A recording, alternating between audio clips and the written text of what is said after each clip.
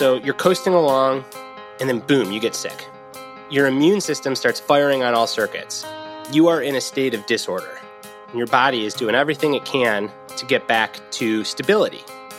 And eventually, if you're fortunate, you're healthy, it does. But that stability is somewhere new because now you have more immunity to whatever virus you had. Like literally, your immune system looks different than before it happened.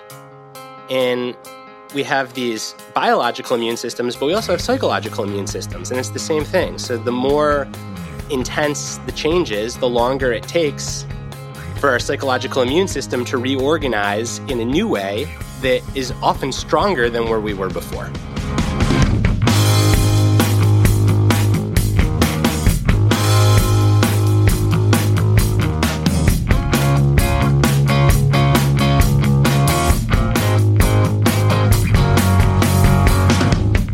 Hey everybody, welcome to the Growth Equation Podcast. I'm your host, Brad Stulberg.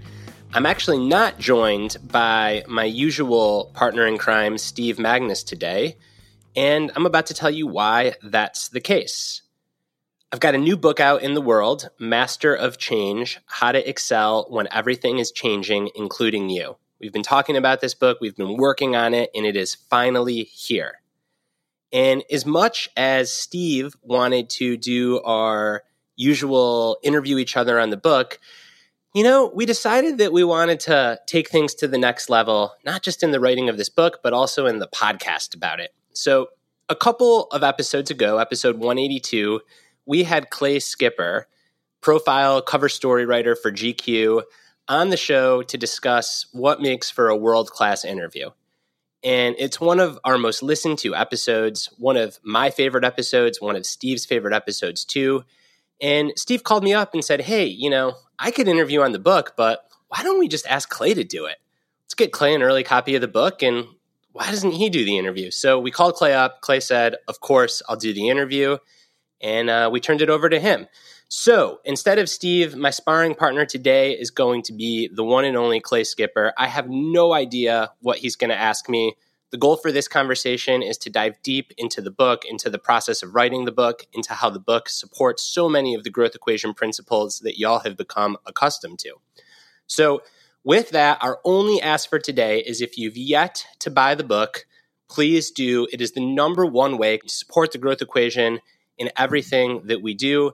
And we really do believe this is our best work yet. It will help you excel and strive for excellence when everything is changing, including you. You're about to hear more about the book. So with that, I'm going to turn it over to Clay, and I'm going to get on the other side of the table. What's up, Brad? Good to see you, Clay. Great to be back on the podcast. Also great that not only did I get one early copy of the book, I got two early copies. I got a paperback and a hardcover, and I would highly suggest that everyone listening do the same. You should not buy not just one copy of Brad's book, but you should get two of them. So yes, Master of Change. So where I was going to start with this was these books are often addressing some sort of problem, right? And I was going to ask sort of, okay, what is the problem you're diagnosing? But it's fairly obvious from the title, it's about change, right? So I think the question I would ask you is not so much what is the problem you're diagnosing, but what happened in your life, what were you seeing in the world that made you think, okay, now is the time to talk about change? Was it a global thing? Was it a personal thing? Was it a mix of both? How did you come to that topic specifically? The answer is yes to all of that. So let's see. I'll start in my own life. I had experienced a whole lot of change in a really compressed period of time. Within the span of just a few years, I moved across the country, decided to sever all ties with the corporate world to really make the growth equation and book writing my full-time job. I became a parent for the first time. Fast forward a few years, I became a parent for the second time. As longtime listeners will know, I had pretty significant surgery on my leg that ultimately ended my career as an endurance athlete. That had been a pretty big part of my identity. The Practice of Groundedness came out, did really well. Do Hard Things, even though it wasn't my book, Steve's book came out, did really well. In combination, kind of took what we're doing at the growth equation to the next level. And also underwent a really painful estrangement from certain family members. So it was a mix of the good, the bad, the ugly, everything in between. It was just a lot in what felt like a very short period of time. And then all this personal stuff was layered on top of the pandemic, which is this enormous socio-political global change that just about everyone went through. And I distinctly remember I said, I want to write a book on change when I was in our kitchen reading headlines of articles, and every single one was some version of when are things going to get back to normal. And I didn't know why at the time. Now I do, but those headlines just struck me as being really wrong in a visceral way. Like they triggered me. I don't love the word triggered, but I was triggered by those headlines. And I was seeing them, Wall Street Journal, New York Times, economists, left, right, down the center, it doesn't matter. Everyone was talking about this as if we should get back to normal. And there was just something about that language that rubbed me the wrong way. And I said, I think we're thinking about change wrong. And from there, I dove into the research and philosophy around change and tried to build up a new model for change that is hopefully more useful. Yeah, so let's get into that model a little bit. I mean, you have, just like the practice of groundedness, you have so many good nuggets in here. And I'm sure it's a little bit like choosing between your children. But like when you start thinking about how to take a more adaptive approach to change, a more effective route to work with change, what are some of the core tenets that you keep coming back to in the book? The first is just that the model of change is not one where you try to get back to where you started. And so much of the resist change or fight change or try to get back to where we were is based on homeostasis, which my guess is all listeners have heard of this term. And it describes change as a cycle of order, disorder, back to order. And for over 150 years, it's been the prevailing way to think about change in the scientific community. It was first coined in the mid-1800s. And it only in the past couple of years have researchers stepped back and say, this is really like a pretty crappy fit for 99.99% of changes in what high-performing healthy systems do. Whether that's an individual or a species, an organization, it doesn't matter. And instead, species, yes, we want stability, but that stability is always somewhere new. So instead of order, disorder, order, this new model of change, it's called allostasis, describes change as a cycle of order, disorder, reorder. And you can look at the root of the word to see the difference. So homostasis, right? Homeostasis. Homo means same and stasis means standing. So it basically is stability by staying the same. And allo means variable, and stasis is standing. And that means stability by variation or stability through change. And whereas homeostasis pits us in confrontation with change, says that change is something that happens to us, that change inherently destabilizes us, and we want to get back to stability. Allostasis says that we're in conversation with change. Change is just the nature of reality. And the way to be stable through change is by changing, at least to some extent. And there is no getting back to normal. And that is why I was so happy to realize that like so much of our resistance to change is just based on this old mindset that change is something that happens to us that is bad, instead of change is something that we're always participating in, and it's neutral. It's not good or bad. It just is.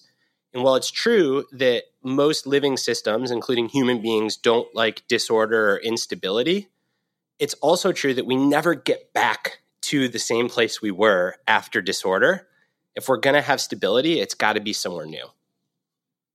I like that. The image I'm getting in my head right now is like with allostasis, it's sort of like if the listeners can imagine a line segment, but it's got little loops on it. Like you're sort of moving in loops. And the change I'm imagining is the loop. There's a little pause and you come back, but you're a little bit ahead of where you were, as opposed to with homeostasis, just like you're in a circle and you're just coming back to the same spot and you're not really progressing at all. That's right. And there's a lot of loops. Research by the writer Bruce Feiler found that the average adult undergoes 35 major life disruptions and changes. Some are good, some are bad. It doesn't really matter, right? Change is change. So getting married or getting a great job or writing a best-selling book will jolt you, as will getting divorced or getting laid off or having a big creative project flop. To the nervous system, like stress is stress, right? I mean, there's different varieties, but it's all the same. There's illness, there's injury. I mentioned career, there's personal changes, there's having kids, there's kids leaving the house, there's changes in your climate, there's moving. I mean, when you think about it, it's like, of course, we're constantly somewhere in those cycles. Life is change.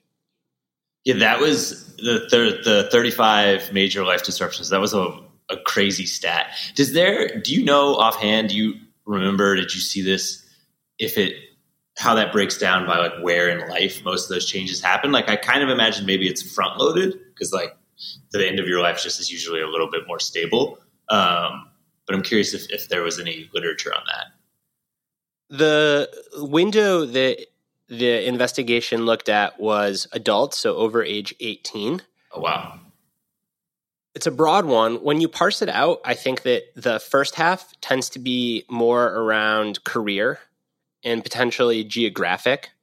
In the second half, maybe the changes aren't as, I don't want to say noticeable because they are, but it tends to do a lot more of loss. Like there's no way to sugarcoat it. So the loss of friends, the loss of loved ones, the loss of skills and capabilities, the loss of the ability to use your body in a way that you'd once used it.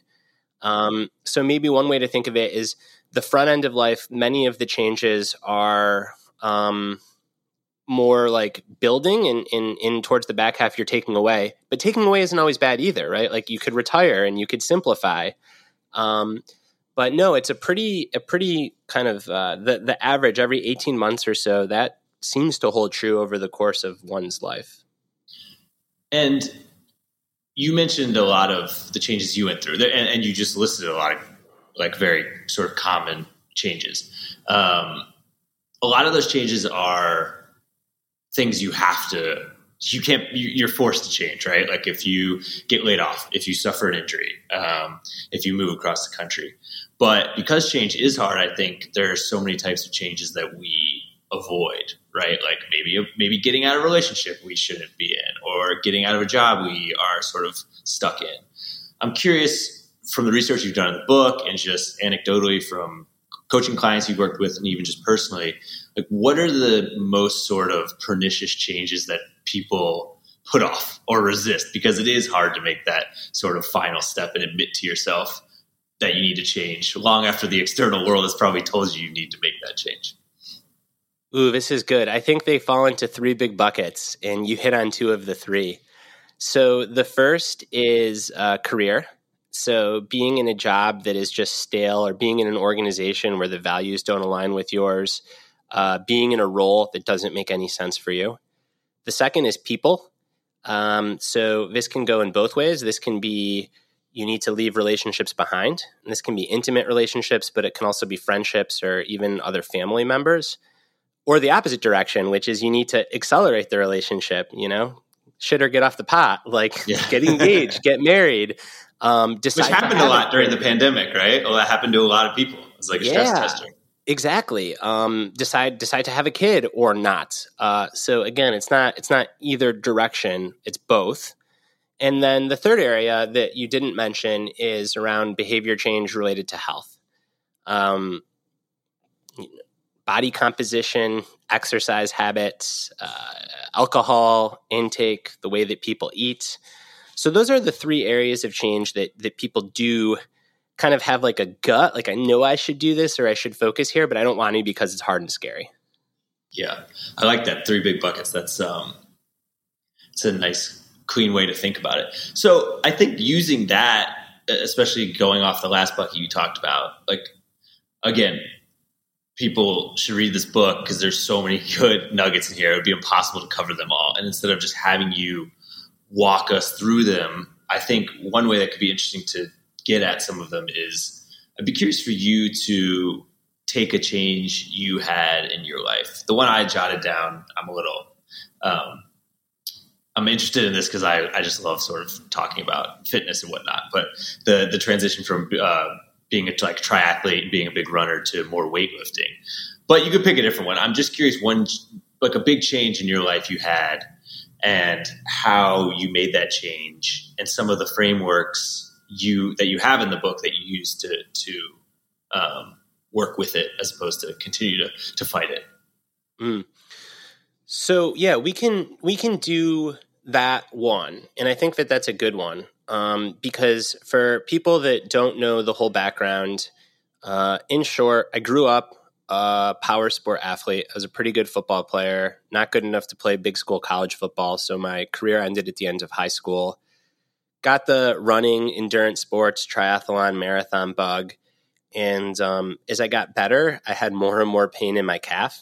And ultimately, it unearthed a largely genetic condition called chronic exertional compartment syndrome, where basically... That rolls off the tongue. Right? My calf just doesn't let me do the things that I want to do. And even with a surgical repair, there was no coming back to trying to compete at the level that I had gotten myself to in endurance sports, which was really hard because it had become a huge part of my identity, especially because I first got into endurance sports when my undergraduate girlfriend broke my heart. Like, it was the thing that I poured myself into to numb the pain and to tell myself that I was okay. So it was a big part of my sense of identity and security. So what did I do to get through that shift?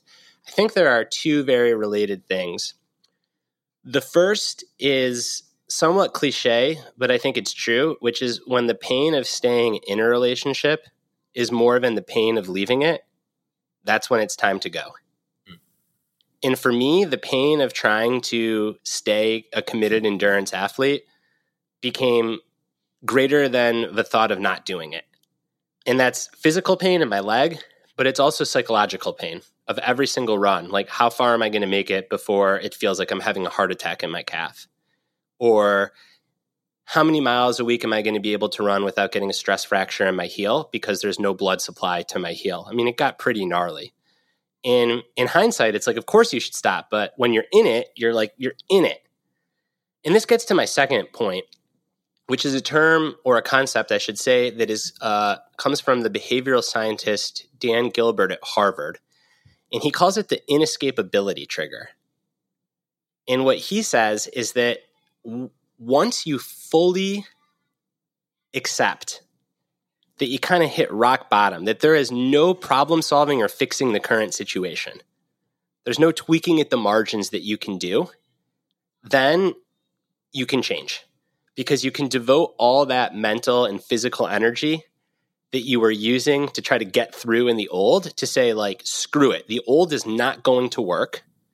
It's inescapable that it's not going to work. And therefore, instead of halfway imagining what something else might look like, I have no choice but to imagine what something else might look like. And for me, it was after my surgery and my fasciotomy, I started to rehab, and I found that I could hike, I could do weight training, and all that felt great, but I just couldn't run. And I remember thinking, why? I'm not a professional athlete. This is causing me great stress to even try to do it. Why don't I just stop? And I'm going to just stop, and that's okay. And I went through a 3 to 4 week period where I would see runners and stuff, and I'd look at them and I'd say, man, if I'm not a runner, then what am I? I'd get little, very minor, but enough to perceive little shots of anxiety in my stomach. I'm no longer these people. But after 3 to 4 weeks, those went away. And now it's totally fine that I don't do endurance sports. And I threw myself into strength training. So I did get to something new. And there was a reorder of, say, in my athletic pursuit. It's just at a very different place than where I started. You could argue it's back where I initially started in high school, but it's a very different place than it had been for the last 10 years. And then what were there other sort of, you had that initial feeling of oh, if I'm not a runner anymore, what am I? What were some other difficulties that cropped up as you went further into making that change? Or did it get easier pretty quickly? For me, I think it got easier pretty quickly, but in many ways it's because it wasn't my job. I'm not a pro athlete. Mm-hmm. It was a big part of my identity, but it was never the whole thing. I'm a book writer. I'm a parent. I think if it would have been earlier on in my life, it would have been much harder. Being a beginner again was tough. So going from decent level of competency at endurance sports to completely new again at strength training. But even that for me wasn't that hard because genetically I'm just so much like better at strength training. So for me, yeah, it was really like the kind of fighting it and the needing that inescapability trigger or the rock bottom of sorts to just say like, this is just causing me distress and angst. And why should I keep doing this? Mm-hmm. And the reason was, well, because I want to qualify for Kona, or I want to go sub 3 in the marathon, or so many of my friends are through the running community, or the number one source of readership of my books are runners. And if I'm not a part of this, then what does that mean? And a lot of that was just stuff that I built up in my head. I mean, no one cares about my race results other than me. No one cares that I don't run. They care about how good my books are. So it was like this identity stickiness, though, that I had to be like, well, if I'm not a runner, then what can I be? But I can be an athlete, and that can take many shapes, sizes, and forms. And I'm still a huge fan of the sport. I just don't do it because my body is at a point where I can't do it. Yeah, the talk of identity is reminding me of this the Buddhist term that you bring up in your book called, I don't know if I'm going to pronounce it correctly, anatta. It's ANATTA. But this idea of non-self, and actually like they talk about how certain, in the same way that like you'd hear a siren and you wouldn't identify with the siren, you can actually learn to like unhook your identity from certain thoughts. But this idea of unhooking your identity, not just from thoughts, but also from like what you've done in the world that you've tied it to, I think is really interesting and applies really well here. Because you do have to go through so many different identities through life. Yeah, and that's where the subtitle of the book comes from. You know, how to excel when everything is changing, including you. Mm-hmm. And you could even make it more broad, which is like how to think about you when everything is changing, including mm-hmm. you. Mm-hmm. And I'm glad that we're here because this was the most interesting intellectually, and I think at the same time the most pragmatic part of the book for me when I was researching and writing it, was this notion of having a sense of self and an identity that is both very strong and stable and yet always changing at the same time. And this seems like total opposites, but back to allostasis, like the way to have a super strong sense of self and identity is to realize that it's always going to be changing at the same time. I talk about Eric Fromm's concept in the book of to have or to be. Love that framing. Yeah. And when you have something, like you're in an I own this relationship. So like I own the fact that I run. I own my athletic performance. I have a certain marathon time. I have a certain skill set. And Fromm says that when you have that sort of relationship with things, you're really fragile because those things can be taken away at any given time. And when they are, it's super disorienting. Whereas if you can have more of a being relationship, so instead of I have this skill, like I am an athlete. I enjoy pushing my body.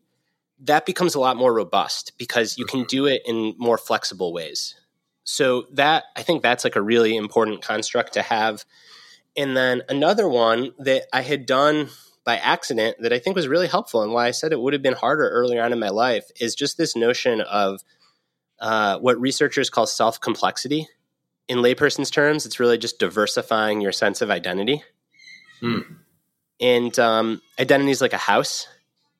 And, you know, you want to have different rooms in your house because if you only have one room, if you only have the runner room, well, then something like this comes up and your whole house is, you know, the ground is shaking. It's a major earthquake. Whereas if you've got the runner room, but you've also got the writer room and the community member room, and even if you can redefine the runner room as the athlete room, you've got the parent room, you've got the I love German Shepherds room. Well, then when you have a tumultuous time in one area of your life or one room, you can seek refuge in the other rooms while you go through the cycle of order, disorder, reorder in the room that is constantly changing. And again, this was by no means intentional. I wish I could say it was. Maybe just kind of fortuitous that I shed running as an activity and as a maybe too tight part of my identity at the same time that my writing career was taking off, that I was having my first child, that I was moving to a new place. So on the one hand, you could say, whoa, that's like part of a lot of change. And that's scary, which is true. But on the other hand, I was able to focus more on those other areas. Well, the dust shook out as I went through that month transition of realizing like, I'm not a runner anymore, and that's okay. The room metaphor is interesting. I don't know if there's this idea I want to sort of get at here. And we can figure out if it's a fruitful path to go down or not. But when we're talking about focusing on like having a house with multiple rooms, where my mind goes is I agree with that wholeheartedly. But I have no ambition necessarily to be like the best in the world at anything. And like MJ had one really good room at the expense of all his other rooms.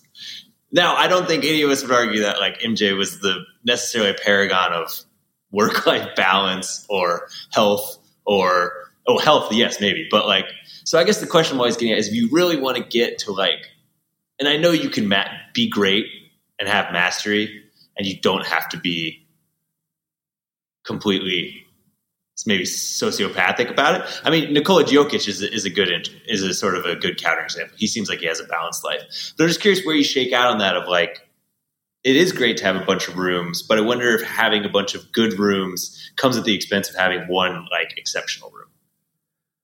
It depends. And first I want to clean up some really important nuance here. That just because you have 4 rooms doesn't mean that you need to spend the same amount of time in each of those rooms. So you can have the basketball room, the spouse room, the room that loves reading, and I don't know, name another room that a great basketball player might have. I guess in Jokic's case, like he rides horses, right? So the horse riding room, let's say. And I think that it's okay, and I think greatness requires you spend a whole lot of time in your primary room, the room that you're trying to be great in. I just don't think you should leave any of the others completely behind, because then when a shift does happen, you want to be able to go into those others. Just to maintain some stability in who you are.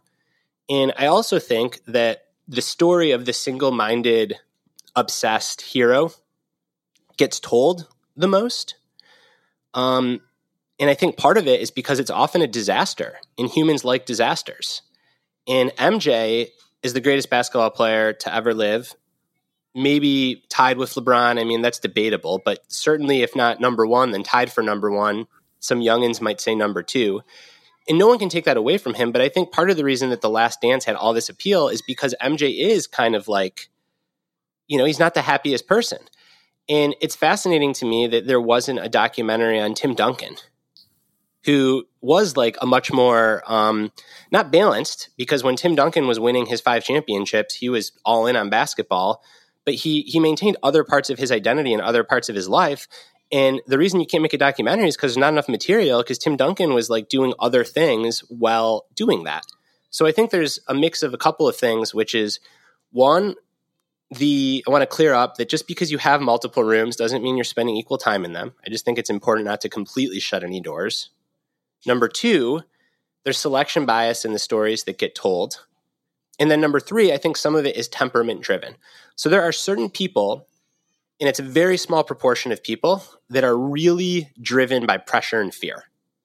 And the reason I say fear is because if you completely identify with your pursuit, then it's kind of scary, because if you mess it up, it's like your whole self discombobulates, right? For those small percentage of people that need that pressure, and MJ is definitely one, like he had to create that pressure when it wasn't there. Right? Like once he got so good that it was clear, like he had the room and he was in it, and that room was going to be his forever, the best basketball player ever. He had to come up with new things, like, fake attacks on himself so that he could thrive. So he was wired that way. But a lot of people don't perform well when they're carrying 1 million pounds of pressure, and they actually perform much better knowing that win or loss, they're going to be able to go on with their lives. And it's going to hurt if they lose, but they'll still be able to go on with their lives. And that allows them to go out there and really play with nothing to lose. Whereas someone like MJ plays with everything to lose, because if he loses, then it's a reflection on everything in his life. I think it's really nuanced. I do think that, like, could MJ have been a world-class chef at the same time? Of course not. But could he have benefited from like having other areas in his life And in a way he did, though, Clay. Like, he was big into poker.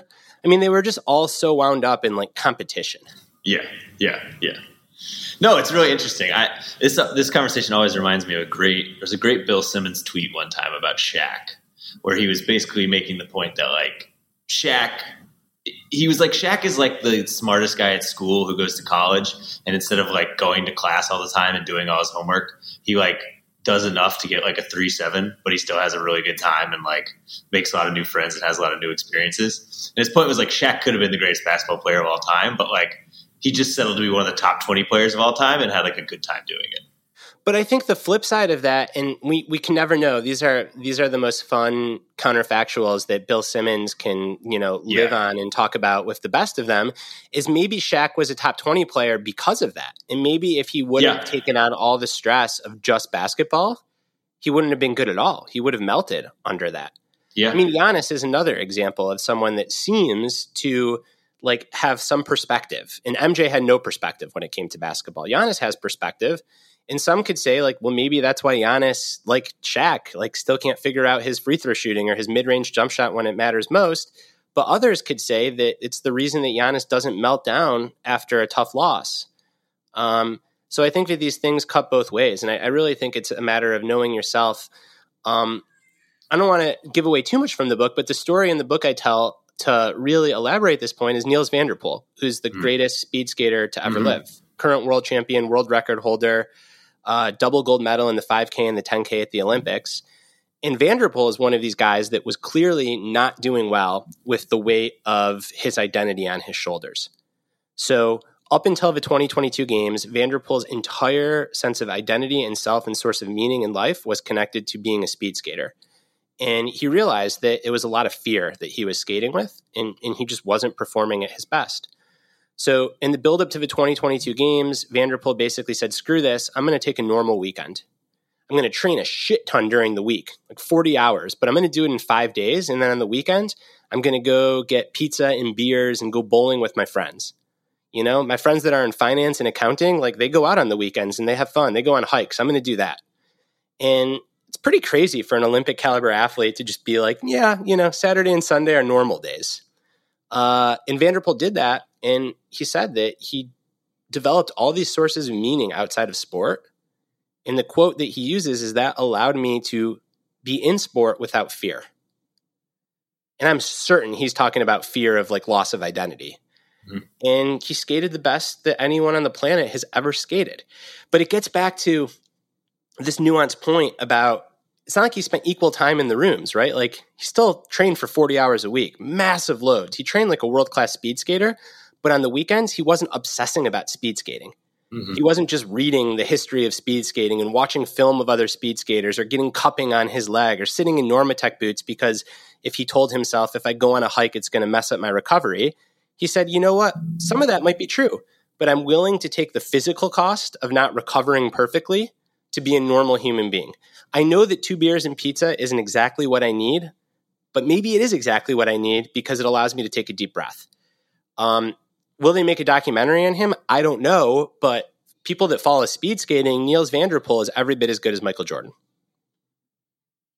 Yeah, it's like, I don't know why I'm having a lot of imagery today. I promise I didn't take any psychedelic mushrooms before this conversation, but I'm just imagining you need like a pressure valve. You need a pressure release, right? Like if you just are so singularly focused, you're like a tea kettle that's going to explode instead of like allowing some steam out of the top, you know? Yeah. And I mean, I'm by no means, you know, approaching world-class like a Niels van der Poel, but putting a book out into the world is kind of like an Olympics or a world championship. Cause you know, maybe you do it more than once every 4 years. And a huge part of getting through this is training hard at the gym. Yeah. Because like it gives my brain something else to compete at and to think about. And without that, yeah, I'd have like 2 more hours a day to focus on what I need to do for book launch. And you could argue that I could really use those 2 hours to help the book. But I don't think it would help the book because I think I would be way too wrapped up in it. So having this other area of my life that I can succeed or fail in is really helpful. Yeah. To come back to the inescapability trigger, one question that brought up for me is it made me wonder if we have to hit that rock bottom before we change. So like the book gives so many great tools for getting better at going through change. Is there an argument? Do you think there's an argument to be made for getting better at anticipating change and allowing it to happen more quickly? Or is it a case where we have to hit that inescapability trigger and it's not like we can't make the change before it's time for the change to be made? No, I think that we can. And I think that it's all relative, right? So initially you asked for like really thorny changes. Yeah. Rock bottom is going to look different for different people too. So some people like rock bottom is, at worst, like I'm thinking of mental illness, it's like a suicide attempt. Mm-hmm. But for other people, rock bottom is they can't be present for their kid. Or rock bottom is they start getting a dreading feeling in their gut every time they walk into their corporate office.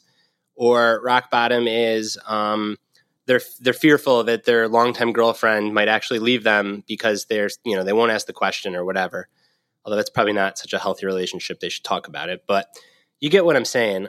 So I think some of it is like a flexible definition of what I mean by rock bottom. And then I also think that like maybe what you're saying is, can we go from good to great, or can we intellectually realize we need to make a change and then just kind of hop on the bandwagon without suffering? And I think the answer is yes. I think that there will always be, though, a period of discomfort between X and Y. And that's like the order, disorder, reorder. So I think if we expect that there's going to be a disorder period, then we won't freak out when it happens. And so much of why people struggle to change is because they face disorder, but they didn't expect it. So then they just try to immediately get back to like it was, instead of saying, hey, this is part of the process. It's normal that I'm going to feel disoriented for a couple of days, couple of weeks. The bigger the change, the more, maybe a couple of months, maybe a couple of years. But just knowing that like that is completely normal. I also didn't take psychedelics, but it's like a puzzle, You have a puzzle that's put together one way, and then you decide that actually you want it to be another way. And you can envision what the other way looks like, and you're really stoked about it. But maybe you forget that in order to get it the other way, you have to take it all apart, and there's just going to be pieces all over the freaking table. And that is a really uncomfortable feeling. But you can't get to the new arrangement without those pieces scattering all over. Mm-hmm. Mm-hmm. Brings to mind Mark Epstein's book, Going to Pieces Without Falling Apart. And maybe, that's part of the imagery, I think. Definitely. Or I feel like maybe it's from groundedness. I'm not sure, but I feel like the idea of you ascend one peak and you get to the top and you realize you got to go back down to get up to the second peak, which is even taller. Yeah, there's a million beautiful metaphors for this, but like you can't reorder without the disorder. Yeah, and I think that part of what I wanted to do in this book is change the expectation that like there is a messy period. I mean, there are things you can do in that period, to ease it and to help get through, but you're always going to go through that. Yeah. I mean, it's like a very, very well-studied reductionist example is like the immune system, So you're coasting along, healthy clay, stable at X, and then boom, you get sick. And your immune system starts firing on all circuits. And maybe you have a fever, maybe your white blood cell count goes up, you feel fatigued, you feel sore, and you are in a state of disorder. And your body is doing everything it can to get back to stability. And eventually, if you're fortunate, you're healthy, it does. But that stability is somewhere new because now you have more immunity to whatever virus you had. Like literally, your immune system looks different than before it happened. And we have these biological immune systems, but we also have psychological immune systems. And it's the same thing. So the more intense the change is, the longer it takes for our psychological immune system to reorganize in a new way that is often stronger than where we were before. Wow. I'm going to choose to take that and use it as a lens to look at all the chaos in the world and just say, right now we are having a fever and we are going to come out on the other side much stronger and better than we are right now. I mean, I hope so. And yet, I looked across history and the times that we're living through are extraordinary for us, but they're like pandemics have always been a thing. Mm-hmm. And what's fascinating is just about every time there's been a major pandemic, it has been associated with the rise of a demagogue or authoritarian leader in wild conspiracy theories. Like that's not new. That happens with every pandemic. Before it was politics, it was like blame the Jews or blame the Chaldeans. But there's always like a demagogue that comes and says, all you people that are scared of the change, and now it's like it's the expert's fault or the elite's fault, whatever it may be. So that's not new. AI, it's crazy, but the internet was crazy. The car was crazy. The steam engine was crazy. Agriculture was crazy. The printing press was crazy. Fire was crazy. So, these are just changes that happen. And then climate change, I think what really hurts about that is it's one that we can do something about, and we can get from disorder to reorder with less pain if we just choose to. So it's not a matter of there's nothing we can do. In many ways, if there was nothing we could do, it'd be easier. But I think what hurts so much is like it's a failure not of technology, it's a failure of will. And I'm not saying that we shouldn't keep trying and pay attention, but the climate has changed over and over and over again. So yes, things are crazy. And yes, our immune system is working overboard and hopefully we'll get to some sort of new stability. But we also got to learn how to be stable throughout all this because you look across history and none of this is that radical or new. Yeah, that's good. That's a good perspective to have. What is a useful tool that you found in the research for this book or that's in the book, but you find very difficult to implement, or it's something you have to constantly remind yourself of, and how do you sort of work through that? Because I think one thing, there's so much good stuff in your books, and then I'm interested in the application, right? Like, how do we actually apply it? Yeah. So something that is challenging for me, I think there's two things. One is this notion of voluntary simplicity.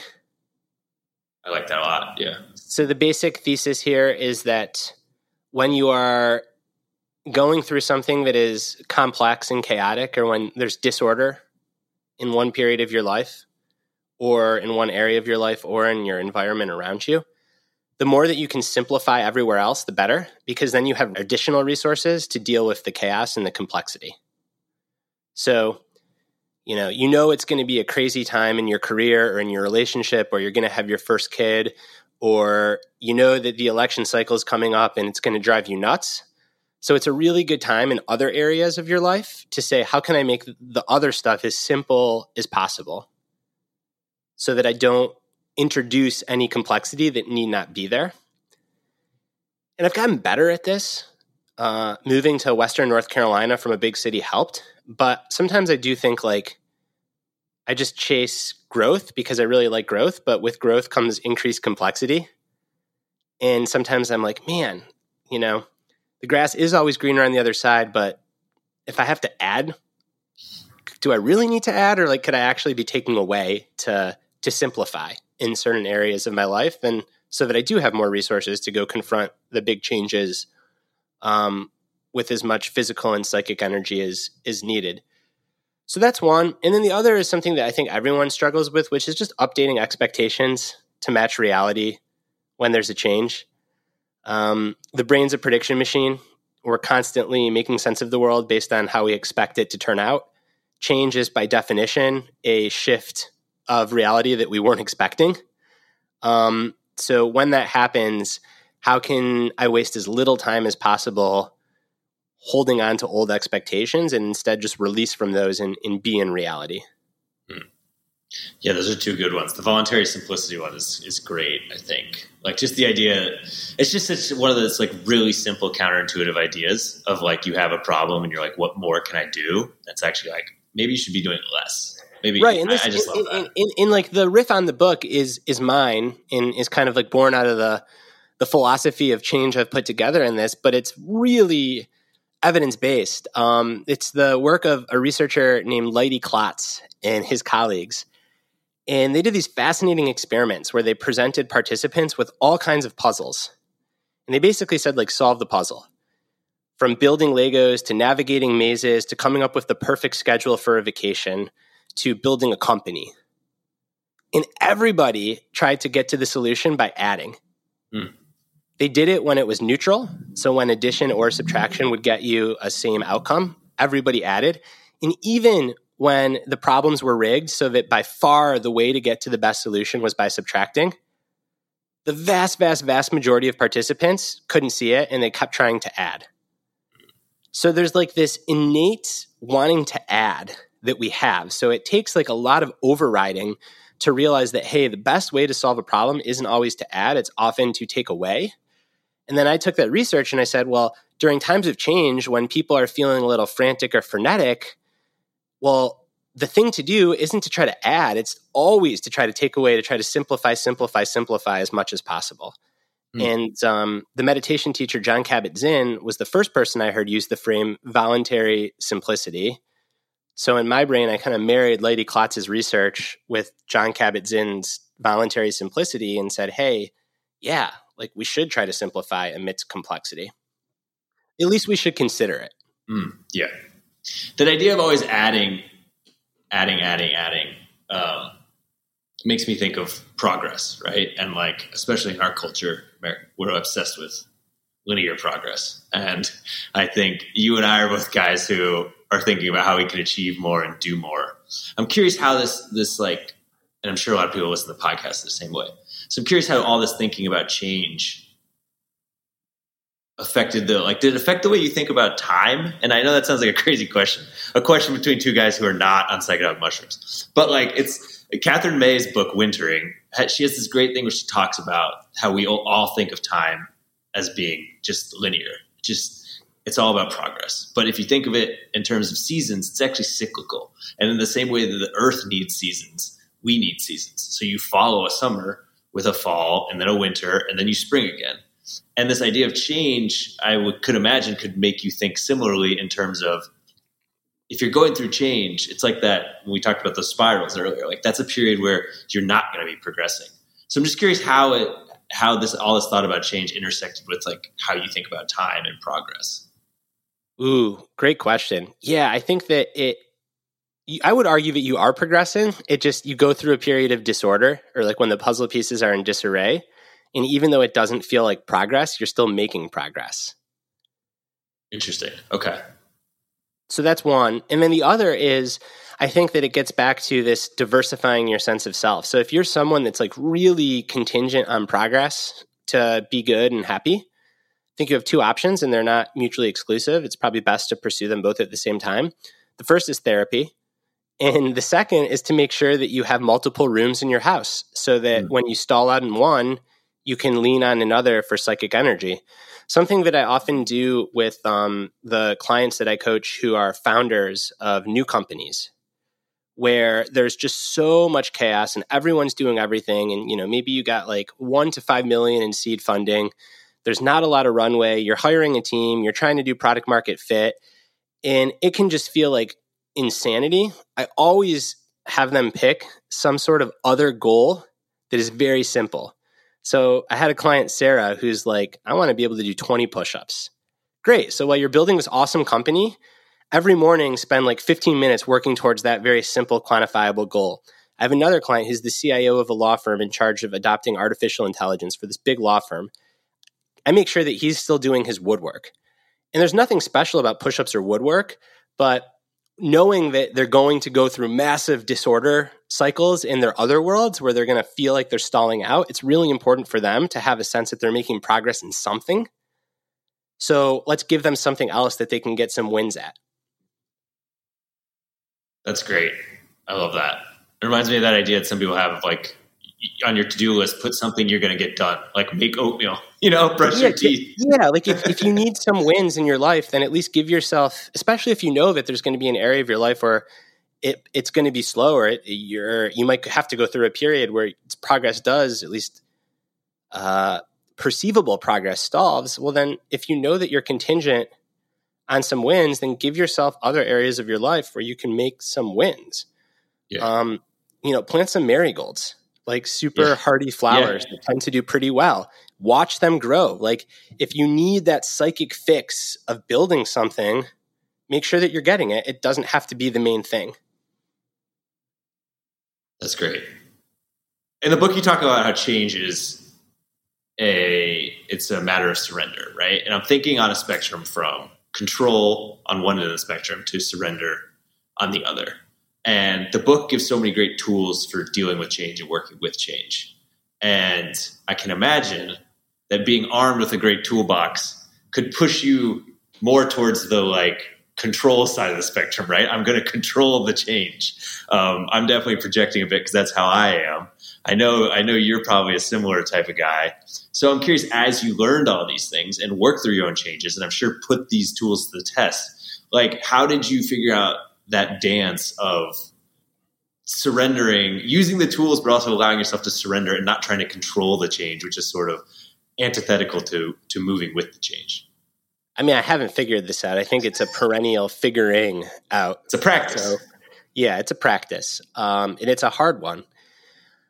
I don't think there's an answer. I think the answer is wrestling with this tension that is true for everything in life, which is on the one extreme, acceptance or surrender, as you put it, as I put it in the book. And on the other extreme is agency and problem solving. And it's almost never one or the other. It's always both. And I think it's just this dance. Like, you know, you're walking that tightrope or spectrum between those two. And it's like, where are you and where should you be? And I think as long as you can live that question, do I need to surrender more or do I need to exert control more? Then I think that like that's about as good as you can get. I think so many people just kind of go on autopilot. And a lot of type A pushers default to over controlling, but there are also people that default to like despair and just overwhelm. And some of it is also like knowing what your default is and making sure that you're respecting the other end of the spectrum appropriately. Because yeah, like there is so much that you can do that at best is the illusion of control and it's harmless, but at worst, like you actually get in your own way. I mean, bringing it back to sport, I'm thinking of athletes that just quote unquote over recover. So like, you know, they need to be in their Normatec boots for a half an hour. I mean, they need to be on this certain diet and they need to track their glucose on a continuous glucose monitor and they need to measure every bit of their sleep.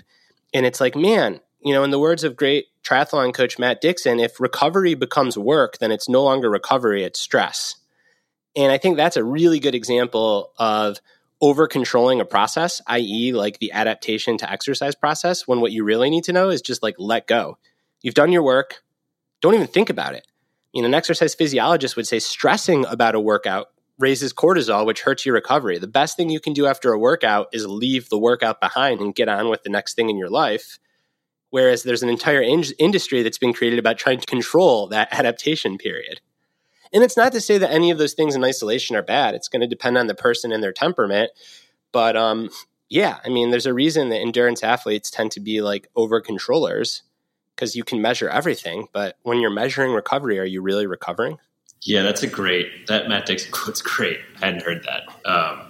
Yeah, I remember a yoga teacher once at the end of our 90-minute hot yoga or whatever, we were in final Shavasana and she was just like, your body has done all the work. Now this is where like it gets integrated. You just lay here and literally do nothing. And I was like, oh, that's an interesting way to frame that. A similar sort of way. And that's true in physical adaptation. That's true. But like what she didn't say was, so make sure that your glucose is exactly where it should be. Exactly. Yeah. Wear these boots that are going to, you know, flush out the inflammation from your legs. Take these 19 supplements at the exact right time. Make sure that you're spending money on these sheets that are going to enhance your sleep. And by the way, like track every minute of it in a journal. Well, then you're no longer in the Shavasana pose. You're running around like a crazy person, quote unquote, recovering. So I think when it comes to change, and that's like one example, right? Physical disruption and recovery. But I think when it comes to any change, it's figuring out like where are you doing the equivalent of kind of chasing your own tail when it would be better to just let go and let the process play versus what's really important that you can control and you can focus on. So another example is when we had our first child, we did a lot of, for a few months, like running around trying to kind of like fix sleep. And then we realized that we were just chasing our own tail and making ourselves more miserable. And we just needed to surrender to the fact that we weren't going to sleep. He didn't, thank goodness, he didn't have a biological or behavioral problem. He was just a baby that on the spectrum of babies was on the far left of the bell curve in terms of sleepers, like 8 standard deviations from normal. And we could run around like crazy trying to fix it, or we could just say, he's too little to sleep train. So we're just going to have to get through this and just completely surrender. And I'll tell you what, once we did that, life got so much easier. Because yes, like not sleeping sucks, but you know what sucks more than not sleeping? Not sleeping and stressing about trying to fix the fact that you're not sleeping. Reminds me of the voluntary simplicity thing, right? Like do less, Right. What was the most surprising or counterintuitive finding that popped up in your research? All right, this is a really good question. I haven't been asked this before. I don't know if I would necessarily say the most surprising, but how about the most interesting or perhaps the most nuanced? That works. So it comes from some research by a psychologist named Mark Seery. And in short, he studied how people recover from capital T trauma changes. So unexpected, negative, and very significant changes to people's lives. Massive car accident, loss of physical function, that sort of stuff. And what he found was that the first 3 months of most people's recoveries look about the same, and it is down. Depression, apathy, anxiety, despair. At the 3-month mark, people that have the best chance of experiencing post-traumatic growth, so moving forward, moving to reorder and making meaning out of their experience, it's only then that the trend line starts to inch up. But for everyone, whether you end up with post-traumatic stress disorder or you end up with post-traumatic growth, there's a 3-month period where everyone looks like they're heading towards PTSD. And how I interpret that is that after massive negative changes that you do not want, that are inevitable for all of us, by the way, loss of a loved one, terrible health prognosis, the stuff that we don't like to think about, trying to contrive or force meaning or any kind of positive outcome on those experiences just backfires. And if we are going to have meaning or positivity or growth, it has to come on its own time, and it has to come on the other side of those experiences. But by trying to force it, we can actually get ourselves stuck there. Because what ends up happening is we take a negative, which is something shitty happened, and we turn it into a double negative, which is something shitty happened and I can't even think of 3 things to be grateful for. Or something shitty happened and I can't even bring a growth mindset to this. But sometimes things in life just suck. And what's fascinating is that, back to Dan Gilbert, who's done a lot of fascinating research on change in general, is that people are really bad at forecasting how they're going to feel in the future. So just because you feel despair now or you feel like things are never going to get better now doesn't mean that you'll feel the same way in 6 months. And the research in post-traumatic growth shows the exact same thing. But that's very different than self-help bullshit, which is like, oh, you got to make meaning out of everything. No, you don't. Don't get me wrong. I don't think it's good to be negative. There's benefits to being optimistic. Maybe you make meaning out of 96% of the stuff that happens. But there are certain things in your life that just suck. And it's okay to not try to force meaning or growth on them. And the great paradox is by not forcing meaning or growth on them, you're actually doing the most mature thing, which is just letting the process play out. And then if meaning and growth are going to happen, they'll happen on their own time. And this is very much related to another just fascinating piece of research that I profile in the book, which is in that 3-month kind of pit that everyone experiences after really shitty, big life negative changes. It can feel like time slows down. And everyone talks about this, right? Like when you're having fun, time flies. And when things are really hard, time slows down. Neuroscientists speculate that the reason that's the case is because when we feel like we're under threat, when we're going through massive disorder, our brains, instead of viewing life like a continuous movie, they start to view it frame by frame. And the reason they're doing that is because they don't want to miss anything, because we're under threat. We have to see every little snake that could be out to attack us. So our perception of time changes and it slows. And there's a fascinating experiment I talk about in the book where the neuroscientist David Eagleman tested this by taking participants to this crazy ride in an amusement park where you basically sit on the equivalent of a mattress and just drop 150 to 200 feet. And he had the participants estimate how long the drop took, how long the fall took, both when they were on the ride and when they were watching it. Same drop, same amount of time. When they were watching other people on it, they nailed the estimate. When they were on it, they said it took 3 times longer than it actually did. And I just love it because it's such a beautiful metaphor for these enormous changes, which is like we're just kind of falling. Like the ground is nowhere to be found under us. And when that happens, time slows down. And there's nothing we can do to make it go faster. All we can do is take solace in knowing that like we just need to be patient. We need to honor whatever we're feeling, not worry about what's going to happen on the other side, just worry about showing up and getting to the other side. And that kind of flies in the face of an entire self-help industry that's all about growth and gratitude and, challenge response to stress. And I want to be clear, like, I think for 97 to 98% of things, like, that is the right attitude to have. And those are the right constructs. But for the really shitty changes, the real growth-oriented thing to do is just to release from all that altogether. Yeah, the idea that like it can just suck is great. I love the part in the book where your therapist Brooke basically says that to you. You're like trying to make meaning out of something very difficult, and she's like, "Why are you making meaning out of it? It could just suck."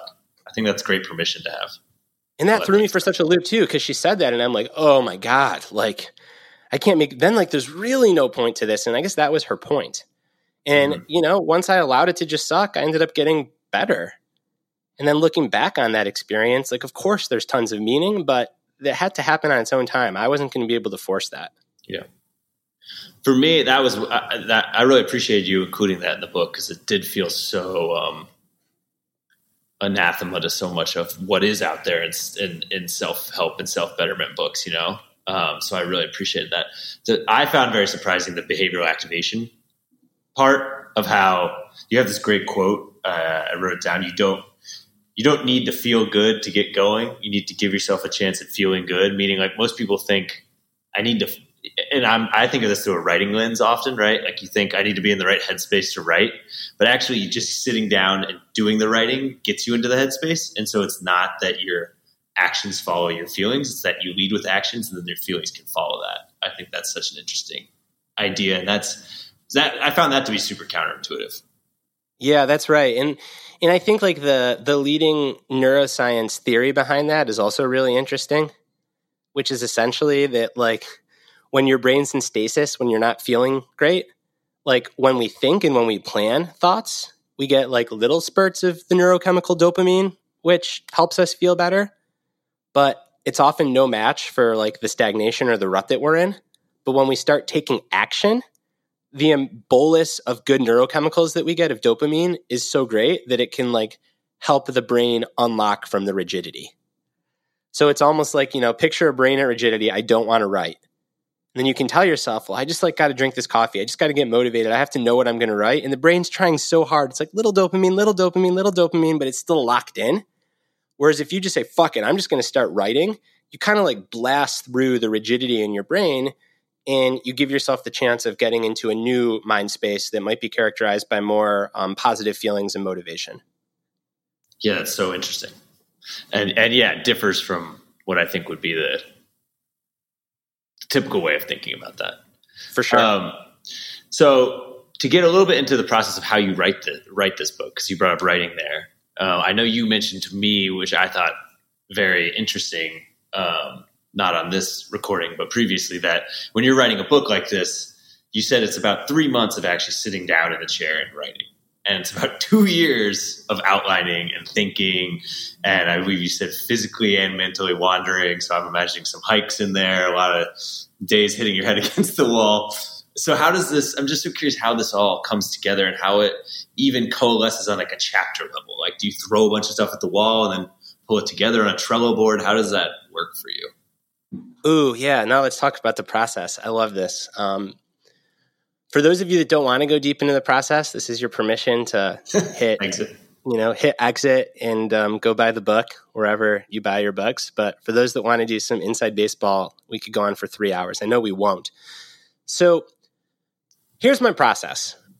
I don't even know what I'm going to work on, but my reading knows, like my subconscious knows what I'm going to work on. So looking back, it's like, of course, this was going to be my next book. I just look at my bookshelf and like 40% of the books I'd read are all kind of circling around this topic from different angles. But at the time, I don't know it. So I'm just reading. I'm reading stuff that interests me, and it's starting to coalesce around a new way to think about change. And then I have the aha moment, which for this book was early pandemic, right off the bat. When's this going to get back to normal? When's this going to get back to normal? And me being like, this is so stupid. And I probably went into Google and wrote like, why do we think about getting back to normal with change? And then the number one theme in the search results was homeostasis. I'm like, all right, I've heard of that. Let's go into homeostasis. And then I go into that, and then I see like, actually, there's this newer alternative model that the majority of the scientific community is onto, but no one else is. So I'm like, all right, boom, I think I've got my book idea. And then I said, well, I don't want to write a pandemic book. But then I look back at what I've been reading. I'm like, oh my gosh, I've been like really curious about sense of identity because I'm going through all these changes. What if I take getting back to normal in terms of the pandemic and start to think like, well, what does it mean for identity? I'm also really into excellence. So like you said, the difference between a Michael Jordan or a Tim Duncan, like my brain just starts going. So now I can broadly circle around an idea. And at the time, it wasn't even going to be change. It was going to be like, what does it mean to have a very strong and enduring sense of identity over time? And then that morphed into change because it had to, right? Because like life is change. So that process goes on for, 7 months. And then I say, like, I think I got the idea. So now it's just going through books, looking at all of my notes, trying to organize different concepts and tools into somewhat of a coherent narrative, going on a lot of long walks and doing it. Not formally reporting, but like starting to have conversations with people about this topic and about how it manifests in their life, so on and so forth. Eventually have enough to be able to write a book proposal that my agent can then take to a publisher and say, hey, like, is this a book that you want Brad to write? And if so, how much will you pay for it? Then I keep getting more and more granular with the outline. And I get to a point where the outline is granular enough where I know the chapter titles, I know what I'm going to talk about, and I kind of even know the order. I know what studies I'm going to profile. I know what pieces from different ancient wisdom traditions I'm going to talk about, and I know the stories I'm going to tell or the reporting I'm going to need to do. And that outline for this book was probably like 54 pages. So the outline itself was like 10,000 words, and the book is only 60,000 words or 62,000 words. So once I have that outline and I'm really confident in it, then it shifts. And this is probably like, about 18 months to 2 years in to I need to write the book. And I was just having this conversation with Steve and a mutual friend of ours over text message who's like, how do you guys write books? And Steve's very different. Steve, not surprising to our longtime listeners, is he just kind of shows up and whatever happens, happens. And somehow there's a book, 6 months later after he quote unquote starts writing. I'm super methodical.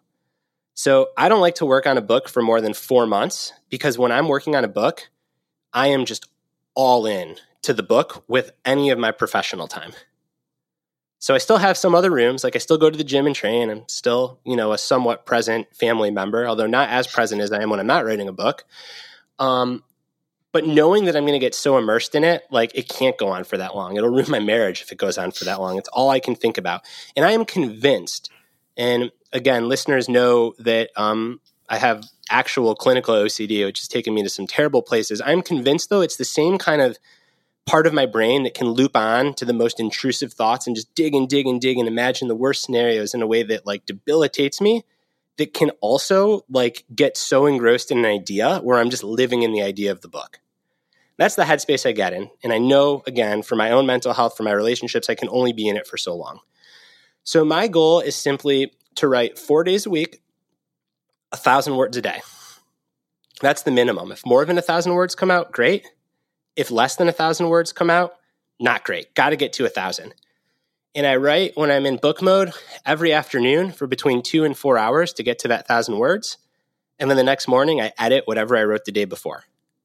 So it turns out to like about 5 hours of work, generally 3.5 hours of writing, an hour and a half of editing. And you do the math, right? 60,000 divided by 4, because I'm doing at least 4,000 words a week, it's 15 weeks. And then for this book, I got really hot with some chapters. Great. That expedites the process. It ends up taking about 3 months. Wow. That's great. I mean, it works for me, and I'm very fortunate. Like in part of it, this is the first book. I guess Groundedness too, but I'm a full-time writer I coach 2 days a week. Mm-hmm. When I'm deep in book writing process, I'm sure my clients can like sense something's up based on my calendar. I actually kind of take away one coaching day. So I'm really only coaching 1 day a week. So I have these 4 days where I'm just writing. Yeah. And 1,000 words isn't that much if you're comfortable with the first draft sucking. I mean, you know this. You've written cover stories. Like, once you have that outline, it's not hard to write 1,000 words. It's hard to write 1,000 good words, but that's why I never edit when I write. Yeah. Well, yeah, those are two. The 1,000 words a day.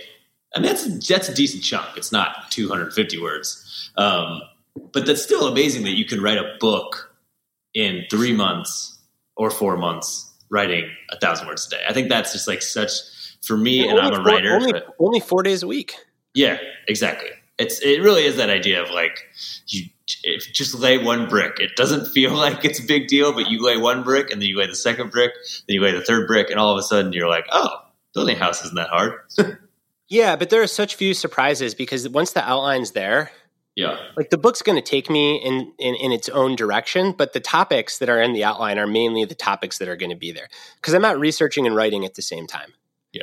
So the order might shift, or I might think, hey, I'm going to spend, 2,000 words on one story, and it turns out I actually spent 3,000 words there. But the real intellectual work is in the outline. It's almost like the creative work. I never thought of it like this. The creative work is the reading, the going on walks, the having those aha moments, the getting the chapter titles. The intellectual work is now that you've got this cool creative idea that you tell your wife about and she blanks out because she's like, you sound manic. This makes no sense. The intellectual work is making it make sense. And then the craft work is just turning it into words on a page. And those are 3 very distinct parts of my creative process. Yeah. Huh. Well, thanks for letting us in on that. It's illuminating and it's interesting. Maybe we can wrap up with this, which is if you think of your book, I want you to think of your book as the March Madness, the college basketball March Madness tournament. Who is the bubble team that got snubbed? Like the 65th team that's like, damn it, we had a good case, but we couldn't quite make it into the field. I'm curious what idea or story or paper got left on the cutting room floor, but was very close to being in. Yeah, it's not so much got snubbed. It's a choice that I made. And if anything, it would be like a 1 seed. But there is an individual who is a very public figure that was too public for me to get in touch with, but had this really extraordinary story of just overcoming unimaginable loss in their life and somehow getting through that unimaginable loss, and had written about this and had been interviewed about this. So there were like a lot of secondary quotes from this person about how they got through it. And it was enough to use to tell their story. And in the last draft, before like the pages were locked in, this person's story was there. And I was just telling it through in their own words, but never having talked to the person. And I couldn't do it. Like it felt like without having spoken to that person, because it was such an enormous tragedy about it. It doesn't matter if this is their own words and I'm just literally taking quotes that they said and kind of inferring and making it fit. I didn't want to do it. I didn't want to include it. I tried one last time to get through to this person through their agent, their manager, couldn't make it happen. So it just got cut. I'm happy. I call that like kind of, I'm sure there's an official word for it. You could tell me, but there's like primary reporting when you go talk to someone and you get your quote. And then I just call it secondary reporting, which is when someone is like on the record saying something 4 times. So like, it's a thing that they think and they say, and you just take that quote to help you make a point. And I'm really comfortable doing secondary reporting because I view my job like, unlike you, I am not a reporter first. I'm kind of like a writer, and I use ideas, and I'm really interested in the ideas. And then if I can report primary, great. But if something there's secondary, I'll take it. But this person's story it involves so much loss that it felt a disservice to try to infer anything on this person's words without having spoken to them. And I couldn't get in touch with them. So I just cut that from the book. And what was the lesson or the upshot of it was about, I assume, change through grief, but I'm curious if there was like change through grief in the power of routine. Okay. In just showing up, even when it feels imaginable, and like for this person continuing to do their job and just showing up and doing their job, even if it felt like the world was ending, showing up and doing their job as Anne Lamott would say, like bird by bird, stone by stone, sentence by sentence, jump shot by jump shot, whatever it is. And somehow you get to the other side. And you never really get to the other side with grief, but you get to a new place. And there's always some disorder, I think, in someone's heart when there's that kind of grief, but it reorders around the disorder. And this person just had these fascinating quotes on the importance of routine and ritual and like just showing up through this. But I couldn't do it because I don't know where that person's at. These quotes were a year old. Maybe they're melting down. And the last thing I want is my book to come out and like cause more pain or suffering. So for that, I realized that the bar has got to be primary reporting. And it's not enough that I gave them 3 chances to comment on what I'd written. Like, you know what? It's not worth it. Let's just not include that. Well, Brad, this was great. I always enjoy talking with you, and love the book. Highly, highly recommend people go buy it or buy a couple copies. As I mentioned, I read it twice. Partially that was because I don't want to confuse people. You said paperback. There are no paperbacks. Okay. Yes. For the general public. Clay got that because, he's all fancy at GQ. Yes. So I'm not general. They're called advanced copies, and it's the literary term for they're actually really crappy books because it's basically a rough draft of the book that the media gets sent like 6 months in advance. So you don't want the crappy copy. You want the hardcover copy anyways. I know. A little inside baseball thing is they always say like, don't quote from this. And I feel like I've quoted a ton from uncorrected proofs. But like, granted, I'm not like they're normally like, it's not like I'm including any errors or anything. And I guess I could have made a big mistake because something I included in a GQ story could get cut eventually. But the publishers, they can't have their cake and eat it too. Like they want the story to come out, the day the book comes out. So It's not like you have time to go back and like verify every quote, especially if it's a print story. Like they want it in that month's magazine. Yeah, exactly. Yes, great book. There's so much good stuff in here. And thanks for doing this today. This is fun. I love doing this. I mean, I could have kept going, but I figured 115 is probably, as you said, a good spot. All right, listeners. Well, 115 is a good spot. We hope that y'all enjoyed today's podcast. Thanks to Clay for coming on, making the time to do this. Thanks for you all for being along this journey. And if you haven't got the book, what are you waiting for? Now's the time. Hope you enjoy it. Let us know what you think. And we'll be back with Steve next week.